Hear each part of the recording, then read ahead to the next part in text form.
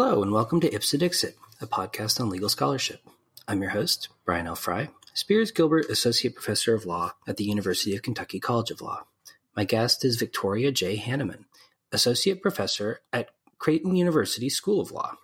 We will discuss her article, Intergenerational Equity, Student Loan Debt, and Taxing Dead Rich People, which will be published in the Virginia Tax Review. So welcome to the show, Victoria. Thank you. I'm thrilled to be here. Well, it's great to have you on. And I must say, I really enjoyed reading your paper, especially the introduction, which was just a fun setup for a paper that was a little unexpected. Like I wasn't, it wasn't pitched in the way that I initially thought it would be, and I really enjoyed it. Oh, well, thank you. I wanted to open the article in a less traditional way.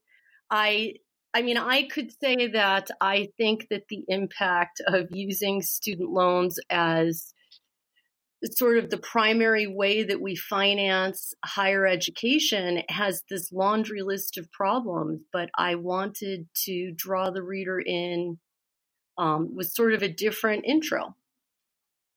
Well, so a big part of your paper is sort of premised on these concerns about intergenerational equity. And one of the things I liked about the introduction was that it made that problem much more concrete, almost through the kind of wry humor of the introduction. So I wonder if you could talk a little bit about sort of intergenerational equity, what that means, and why you think it's an issue. I think that what we do today has a butterfly effect on future generations. And I don't know that we necessarily, as lawyers in creating and shaping policy, I don't know that we necessarily think about that enough. But in the context of higher education, we are making decisions about financing higher education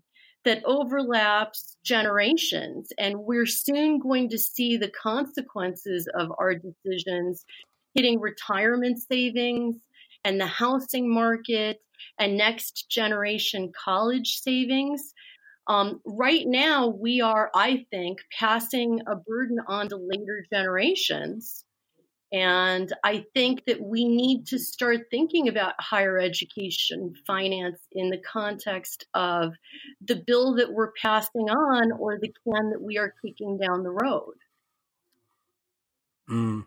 So it seems like this intergenerational equity issue comes up in kind of a broad range of spectrum or a broad range of policy areas, especially in relation to the sort of respective interests of the kind of baby boomer generation writ large and the younger millennial, Gen Z or whatever, like later younger generations. Why do you think it is that higher education financing is such a kind of flashpoint or is sort of epitomizes this intergenerational equity I issue? think that there are other areas that epitomize it as well. I think that the Social Security problem that we are facing, the Medicare problem that we are facing in terms of a lack of funding, I think that will soon be coming at us. Student loan debt is really focused on by the media, however. And so I do think that this is an issue in several different policy areas. I started writing about student loan debt in 2012. And when I started writing about student loan debt, there was a panic in the media about the fact that we were approaching $1 trillion of outstanding student loan debt. We are not even a decade later, and we're staring down $2 trillion with no significant progress having been made. I mean, is that at kind of what rate is that amount of student loan debt outstanding growing? Has it been a relatively kind of steady linear growth, or is it increasing? I have modeled out projections, and my projections are that within the next 30 years, student loan debt will exceed $13 trillion if it continues at current rate speed. And of course, there are issues that correlate to the increase in borrowing, which would be the increase in tuition. And I do discuss that in the paper. I mean, you can't discuss one without discussing the other. It's interesting because the focus on student loan debt in the media it's really come sharply in focus with the Democratic presidential candidates. I mean, I wonder if you could talk then about sort of what's led to this change in how we go about funding higher education. I mean, is the problem that there's a rising cost associated with higher education, that we've sort of shifted to emphasizing borrowing rather than other forms of funding? Or is it kind of more of like a synergy of the two, or a perfect storm of like different factors all pushing in the same direction? So historically, we have supported higher education through a combination of grants, debt, and tax subsidies. And we also have had a significant state and federal investment into higher education directly. What we see over the past 30 years is a state divestment from higher education, which is a really extremely important policy shift. We see state funding for higher education substantially below 2008 levels. State support of higher ed has been extremely elastic. And when budget cuts are needed, you see those budget cuts frequently happening with post-secondary educational institutions. One study says that 45 out of 49 states spent less per student in 2018 than 2008. 9 of those states have reduced their funding by 30% over the past 10 years. We know that 2017 is the first year that these institutions are relying more on tuition than on state support. And that, of course, is causing upward pressure on tuition. I mean, a staggering level of upward pressure on tuition. We have liquidity from student loans. Student loans are available almost without limit. And so there's no incentive for administrators to keep costs down. We know that there's sort of a vicious cycle of cause and effect that we've created. As states are forced to cut their funding, administrators are raising tuition and fees, and students are having to borrow more in student loan debt. I mean, overall, there's kind of been a shift in ideology, right? Which is that we're just making less of an investment into higher education. We see a drop internationally. If we look at the OECD charts, the U.S. has dropped to 14th of 28 with regard to the number of 25 to 34-year-olds who are completing a university education. I mean, interestingly enough, we were number one. We were number one for the age range that's 55 to 64 right now, which just happens to be the baby boomer generation. Mm-hmm. Well, in a way, it seems like that represents sort of a version of the intergenerational inequity that you're talking about, in the sense that the very generation that benefited from public investment in their education is now asking essentially their own children to shoulder the entire burden themselves through debt rather than through public investment. I completely agree. And I think that we hear people saying, get a job and work hard and pay off your student loan debt because I did. But the fact is, tuition costs simply were not at the levels back then that they are now. It's not realistic to say, oh, get a job, pay off your student loan debt. I mean, are there students doing it? Unquestionably, there are.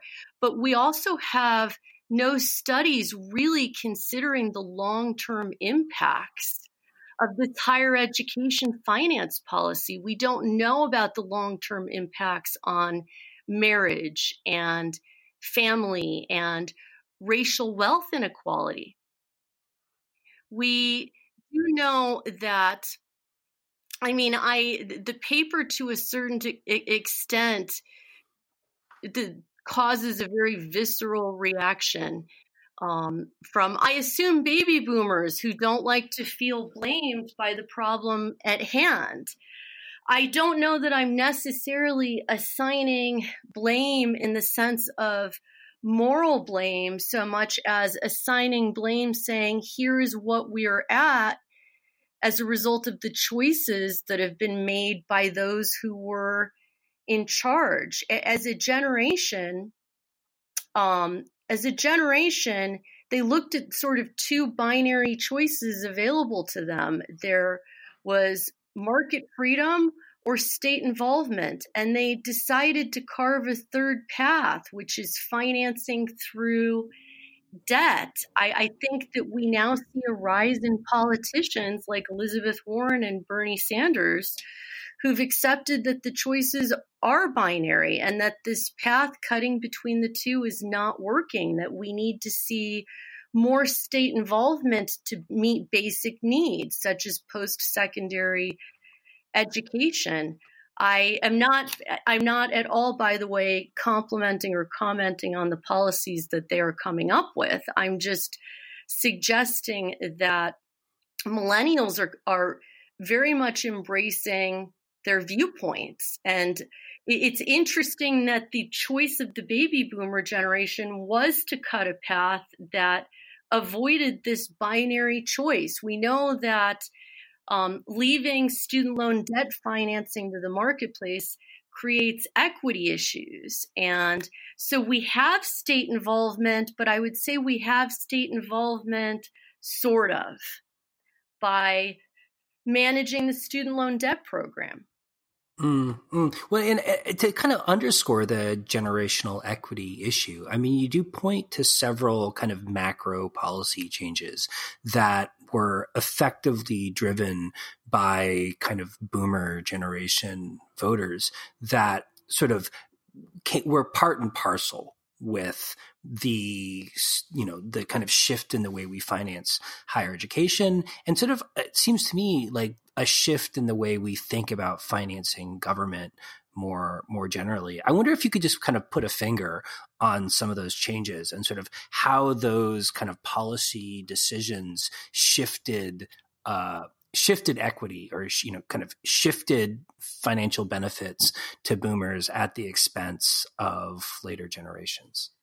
So we start seeing the boomers coming into control of the electorate by 1982 and official control of the government by 1990.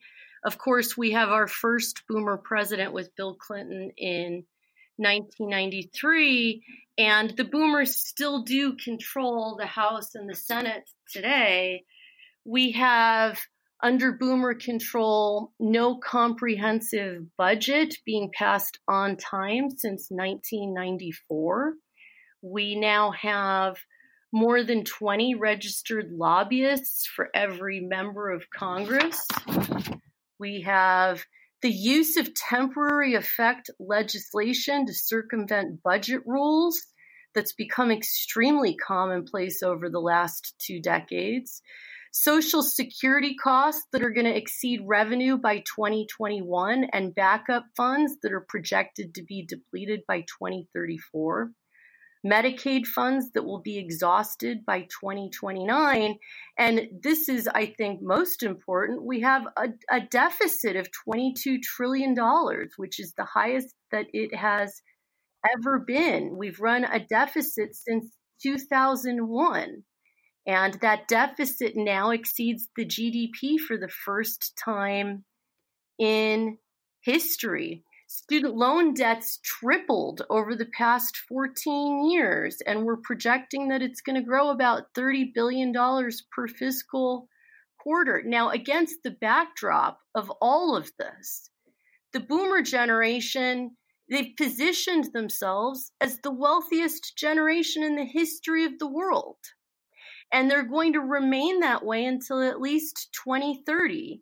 They are paying lower effective and marginal tax rates than their parents were. There's been a recent reduction in corporate tax, of course, through TCJA. They are receiving lower tax rates on dividend income.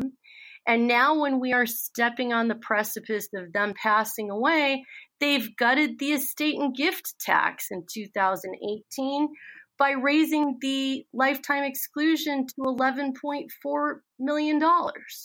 Yeah, so basically it's like they're making decisions that collectively benefit them and their generation at the expense of the ability of the government to reapportion or redistribute to people at the beginning of their career, when the government was in fact benefiting boomers.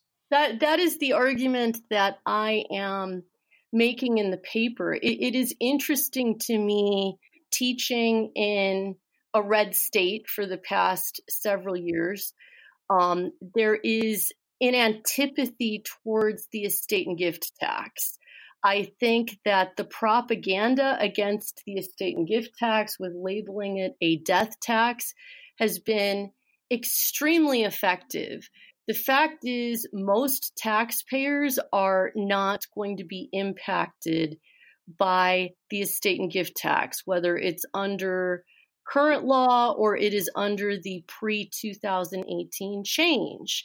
And yet the vast majority of taxpayers loathe, or they think the estate and gift tax is unfair.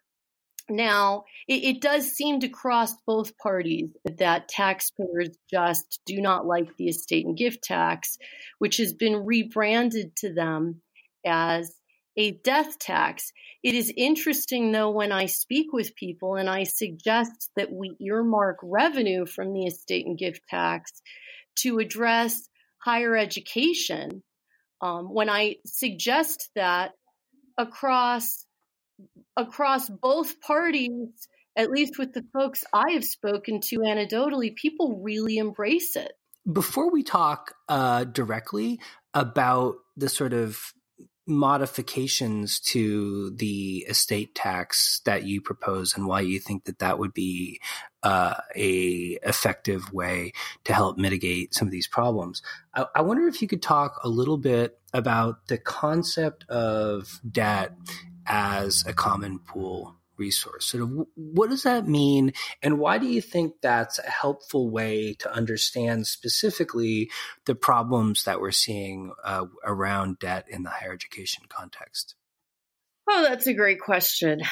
Common pool research, or common pool resource research, talks about or addresses the concept of a resource system that is large enough to make it costly or impossible to exclude people from obtaining benefits of its use. So examples would be, or examples that have been discussed in scholarship would include clean water, grazing systems. If you think about the tragedy of the commons example that we are all familiar with, urban commons, you do see some really interesting interdisciplinary research recently that applies CPR analysis to things such as surfers' waves or campus commons, public parking, and the internet. We have recently seen some researchers talking about common pool resource theory applying to government finance. And the reason why I'm looking at this CPR theory as a foundation of analysis is because it offers a framework by which we can define a public good and call for cooperation with regard to the management of the common good. We were directly responsible for about a third of student loans, with the rest of the loans being federally guaranteed, but not directly from our government until a 2010 change, when all federally guaranteed loans are now coming directly from our government. And I believe with that change that this debt falls squarely within this definition of a common pool resource. We have an openness to student loan debt, meaning we really don't restrict accessibility. And we have a tragedy of the commons problem potentially facing us if we don't put cooperative management rules, or we don't impose a cooperative management system on the use of this debt to sort of optimize its use. It's just going to continue to grow unfettered, which is what we have seen. We don't actually know what the capacity is with regard to student loan debt because there's too many uncertainties. We don't know what the capacity is when we hit overexploitation.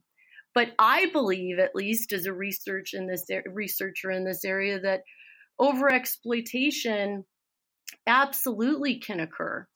You look to the estate and gift tax as a tool a policy tool that could be used to mitigate this problem and sort of redistribute, in a sense, as it were, to make money available for the government to invest in younger people rather than leaving it in the hands of older people. So why do you think that's a useful tool, and how might that work in practice? So there are two facets to this. The first facet is, how are we going to redesign the system? And the second is, how are we going to pay for the redesign? And I think a comprehensive discussion of either is a book, or at least that's the conclusion I've come to, because I started out doing this as one paper. And now I've carved it into two papers. And I actually think it's 3 papers and a book. I mean, this is sort of a discussion that is so large that it is hard to corral it into 1 or 2 papers. I look at estate and gift tax and broadening the estate and gift tax as one important part of how we finance change. I don't know that it is or rather, I'm fairly certain it is not a comprehensive funding solution. I think that we've really had this ideology of lowering taxes, of constantly lowering taxes, and we really need to make an investment into higher education if this is important to us. I think that broadening the estate and gift tax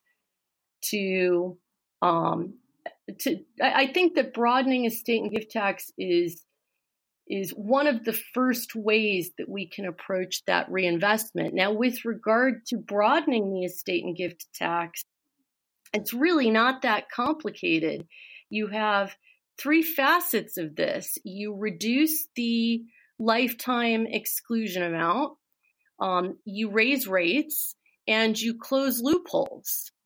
And you do see the presidential candidates who talk about, tweaking the estate and gift tax. You do see the presidential candidates with their own version, with their own version of tweaking the system. But all of the versions that you're seeing from the presidential candidates involve these three elements: changing rates, changing exemption amounts, and closing loopholes. Well, so Victoria, in closing, I know this is going to be a little speculative, but as you've noted several times, like, these are increasingly problems that people are recognizing, and ideas about sort of how to potentially solve them seem to be floating around kind of socially generally, but specifically in relation to the upcoming election. And I just wonder, from your experience, how do you think these issues are likely to affect decision-making in the upcoming election? Specifically, sort of like to the extent that sort of the estate tax has a bad name among boomers, although, as you say, maybe, framed in the right way, the reaction isn't quite so negative. But also the kind of the history of the boomer generation sort of de-emphasizing investment in education and emphasizing kind of the shifting of tax burdens to benefit as broad a class of their generation as possible. I mean, do you think that those are going to be salient factors for voters in kind of deciding what they want to do in the upcoming election? Or do you think the center of gravity might start to shift more to younger voters who might be more open to some of these changes and maybe more open or kind of to find the problems, ones that they personally experience and therefore understand that need to be addressed? I believe the center of gravity is not going to shift to the younger voters for another 5 to 10 years. And so I don't know how impactful these issues are going to be for the next election. I do think that some of our candidates are really trying to speak to the younger voters, but I don't know that you're going to see that shift happen for 5 to 10 years. I would like to call upon this administration to improve data collection so that we can really meaningfully study the system that we do currently have. Well, that makes a lot of sense to me. And I want to thank you, Victoria. It's been really fun talking to you about your paper. And I enjoyed reading it, and I encourage listeners to check it out because there's a lot more detail in there that we weren't able to cover in the interview. Thank you so much, Brian.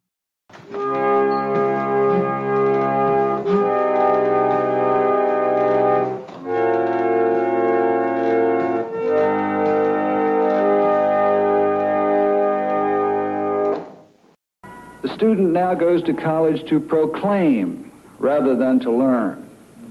The lessons of the past are ignored and obliterated in a contemporary antagonism known as the generation gap. A spirit of national masochism prevails, encouraged by an effete core of impudent snobs who characterize themselves as intellectuals.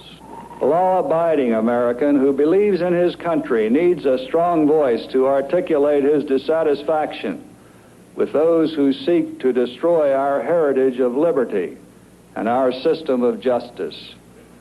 To penetrate the cacophony of seditious drivel emanating from the best publicized clowns in our society and their fans in the Fourth Estate.